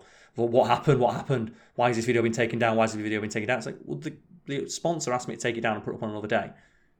Yeah. Like, there's really not an interesting explanation, so there's no point giving that explanation. There was another one, like, not too much longer after that, where it was... Oh, like the one video had the wrong like title and thumbnail.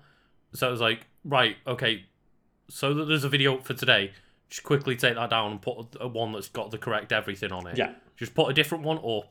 Therefore, people aren't losing out on a video while that gets changed. Yeah, and the amount of people when that video inevitably went up were going, oh, I saw this video when it went up beforehand, before it got taken down. It's like, there's no... It's just, we made a mistake and we fixed it. We're really sorry. It's like, and in the same vein, something else I want to talk about, because this pisses me off, and hopefully I can explain it at least to the people who are listening to this. One of the most infuriating comments that I see on videos is when a video goes live. It's been live for like 30 seconds, and you'll get, say, a series of comments. 0 views, 4 comments, good going YouTube. It's like, yeah, that's what happens when like 400 people click on something at the exact same time. Mm-hmm. And that's because the YouTube numbers behind the screen have not caught up with it yet. But it's always framed by like YouTube shit. Oh, YouTube shit the bed. It says there's like 0 views but 8 comments and 19 likes. Yeah, because like 400 people clicked on it second one. Mm-hmm. And it's taking all that time, and it's happening live in the background right now. And it's one of those things of, I think the counters are more accurate for like comments and likes because there's less of them. Yes. Whereas the view count is always quite delayed because, as you say, there's hundreds or thousands of people clicking on that video, and it's constantly trying to catch up with thousands of numbers rather than like 20 people commenting, 50 people commenting, whatever it is. But then every single time, there's always like 10 or 12 comments of people commenting on the fact that, oh wow, YouTube got the numbers wrong. It's like, for fuck's sake. It just, things take a little while to update. And it's one of those things where, you know, we're streaming on Twitch at the moment. You see so many Twitch streamers that aren't successful who are like sitting there at 0 viewers waiting for the view count to go up. Mm-hmm. And it's like, if you're sitting in silence, by the time that number has updated to tell you you've got a viewer and you start talking, that viewer they've already left because you're not talking. Yeah. Like, it takes a couple of minutes for it to catch up with itself. Yeah, it fluctuates wildly. And it's not a number that's worth paying attention to for the most part, to the point where I think you just turn yours off, don't you? Because it's not helpful. Yeah, I've just got mine hidden because as soon as I would start seeing dips, I'd start getting into my own head of like, oh, why is this stream not doing well and blah, blah, blah. Like, let's stop focusing about that. Let's just keep going because that's what you're meant to do on Twitch. But there's so much emphasis placed on it, and then just when it comes to like videos being taken down or just like, you know, YouTube like shenanigans, there's always a very boring explanation for what's happening, but people don't want to buy that boring explanation. Mm-hmm. But yeah, like I say, any more questions from your Discord or your chat? That was one from mine. Yeah, sure. Someone says, with the success of like Witchery and Castlevania, is there any game series you'd be excited to see interpreted into a TV series? Mass they Effect. say they'd like Legacy of Kain, Soul Reaver, or Mass Effect. Anything for you? Mass Effect. But okay. it would just be on the Citadel. And it would be just in a bar. And it'd just be alien races from Mass Effect having a chat. That wouldn't be bad. But it's not going to be that if they ever made one. It's not. It's going to be an action show. And that's not what I want. So, yeah. I wouldn't mind, again, like probably because I'm watching at the moment, wouldn't mind something a bit more Mandalorian style where it is a small focused story like Red Dead. In the Mass Effect universe rather than here's Star Wars. It's like here's something a bit more focused within a Mass Effect universe. But it's never going to be that if it's going to be successful. It's never going to be that. They'd want to make the new Star Wars movies. Yeah, everyone wants to be the next big thing, and it's a shame because sometimes you just want something small scale and like comfortable.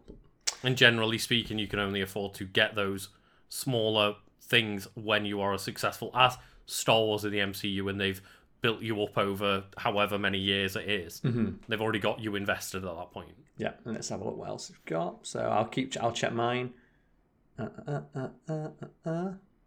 Oh, so and personally, by the way, like I really don't know. I don't really have an answer. So yeah. For what's that? Sorry. Like for like one that I would pick. Like I'm not really bothered about seeing games turned into TV shows and movies and stuff because I love like interacting with games. I don't like games being taken away from me.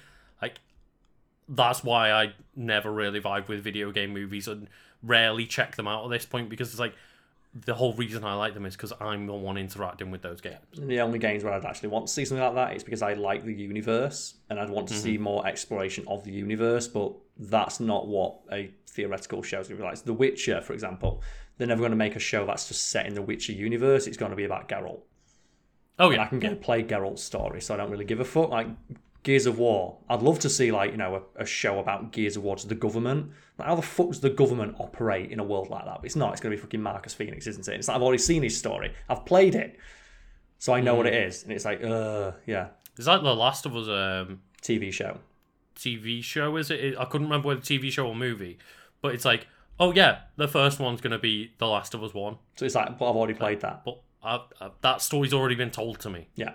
Do something new and exciting. Like, set something in that universe and have a Joel cameo done. Or just like, even if it is, tell us a story between the two games that we don't know. Yeah. I want to see a story but that's not what gamers want. They want to see the same story they've already seen again. That's why, like, fucking people like Star Wars or the new Star Wars stuff, they want to see the same story told to them again. And they want to see Luke Skywalker show up in the 80th product. Of course they do, yes. But we have another one here. So someone asks quite simply, how much would it take for me to sell out? Enough where I wouldn't need to worry again. which no one's offered me again. Fair.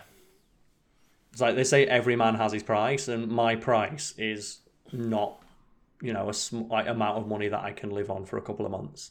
Because what am I going to do after that few months is up?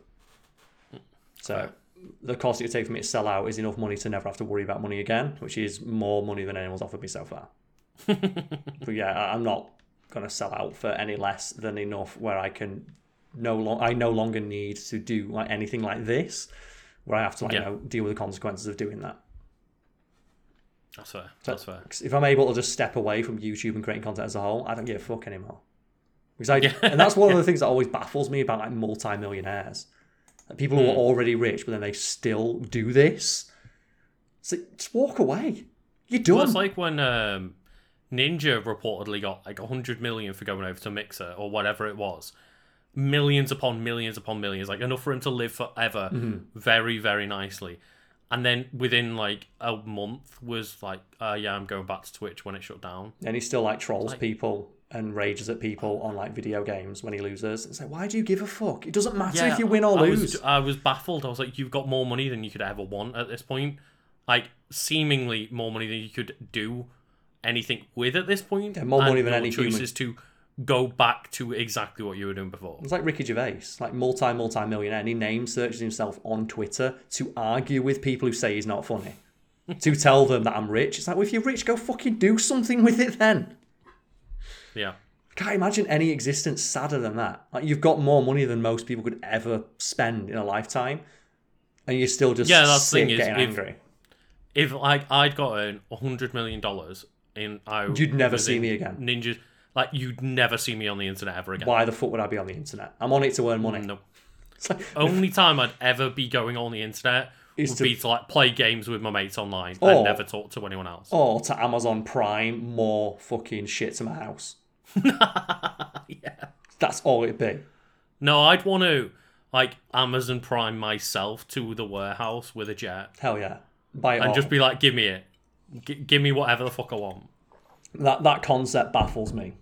And you can only imagine there's like a sense of narcissism there where they like to see the number go up. 'Cause there must be a certain sense of just like an indescribable high to being like the most subscribed to person on Twitch or something like that. Or seeing like headlines saying like you earn $50 million in a day or something stupid.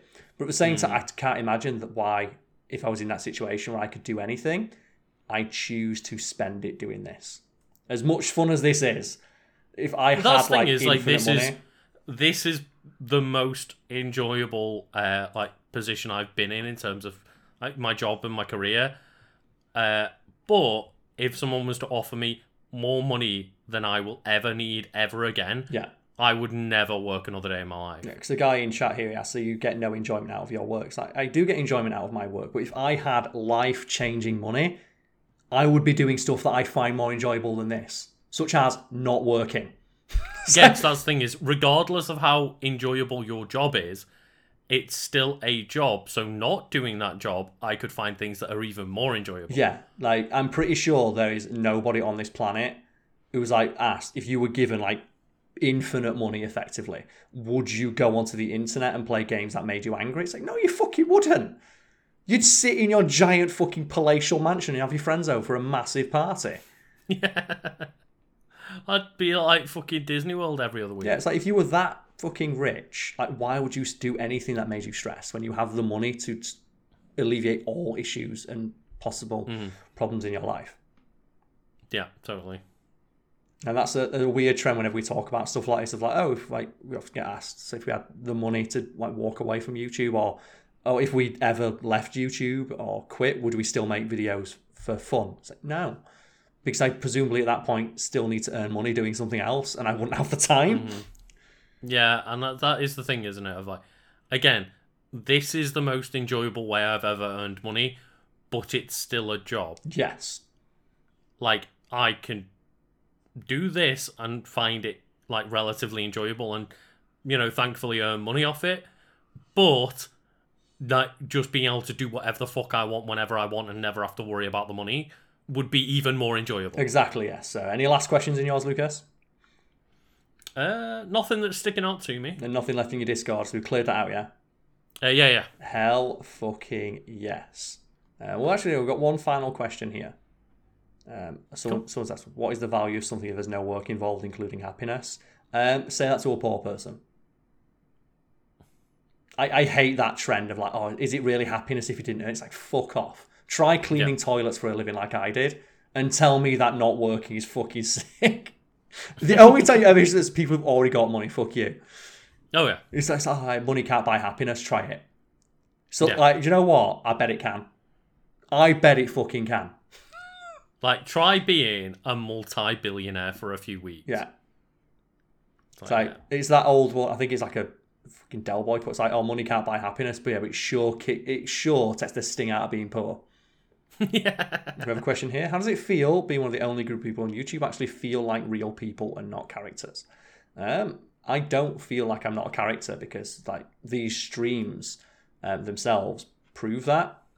Every time we stream, we'll have people coming in and just quoting things from my videos. Like usually the same 3 or 4 things, like maybe is vampire or mentioning Doggo Force or something like that. So there are people who look at me like a character, or I get asked like, "Oh, Carl, where's your drink today?" As if in their head all I do is just sit and drink. Or where's the green screen? Because they're in their head all I do is sit in front of a green screen. You live in front of a green screen. Yeah, and like while it's largely said in jest, there are people who like just have this very limited view of what my personality is. They don't see me as a rounded person. They do see me as a character. Yeah, and I also watch plenty of other people on YouTube or on Twitch that I do think are just genuine people. Mm-hmm. I would definitely not say that we are the only ones. No, there's plenty or even close to one of the only ones. No, and I'd argue that like we're more like we're all heightened versions of ourselves, or me especially is in the Fact Fiend stuff because I have to be, for entertainment value. Yeah, like when I sit there and play Destiny of a night on my own off stream, I'm not constantly talking. I'm not trying to constantly engage with people and stuff. I'm just turning off and going into zombie mode. That's the thing. I'm like that. Like my girlfriend hates it. So I'm playing Monster Hunter recently, and I went to play Monster Hunter, and I'm like kicking the shit out of monsters. Like, fucking bring it! Come on. You think you can have me? Yeah, but I'm not like having full-on discussions. Mortal words or talk to Jenna if she's awake and I'm playing in the same room as her and stuff. But I wouldn't sit there on my own. Like when Jenna goes to bed, I play a lot of games on my own, and I'm not sitting there like constantly having any like outer dialogue with myself. No, but I do offer a run and commentary when I'm playing video games. So me playing video games actually on stream is quite realistic to what I'd be like when I'm playing video games. Mm-hmm. So I'd argue that's like the closest you get to see me as a person, whereas like Fact Fiend is just an exaggerated version of my own personality, edited down. That's the important thing. People don't realize it's edited to be funny. Because we've had that on like streams and stuff, haven't we? Like, you're not saying anything funny. It's like, well, not everything I say has to be funny. Mm-hmm. Sometimes you just want to get information across to another person. Yeah. But no, I feel I am a character. And I get treated like one of the people who, like, refer to me as one. And that's perfectly acceptable because, they're only getting a very slim snapshot into what my life is like. Yeah, totally. And even, but when we do a 6-hour stream one night or whatever it is, when we do a longer stream, you're still only seeing 6 hours of my day out of my life, And again, we are there to try and be engaging and try to, as you say, be ourselves, but be a little bit of a heightened version of ourselves. Yeah, and that primary purpose in that way is like to be entertaining. Right. And we try. Yeah, that's like our primary job is being entertainers. As like up my own ass as that sounds. But yeah, like thanks everyone for tuning in. Lucas, before we go, anything you'd like to plug for the lovely people in chat and for the people listening at home? Yeah, I will do my usual little plug of I do gaming things on Twitch here and over on YouTube, and it's just Legend of Kanto. Hell fucking yes. And then for me, it's just Google Carl Smallwood. You'll find me. I'm there somewhere, buried in those search results, and then yeah. Cheers everyone.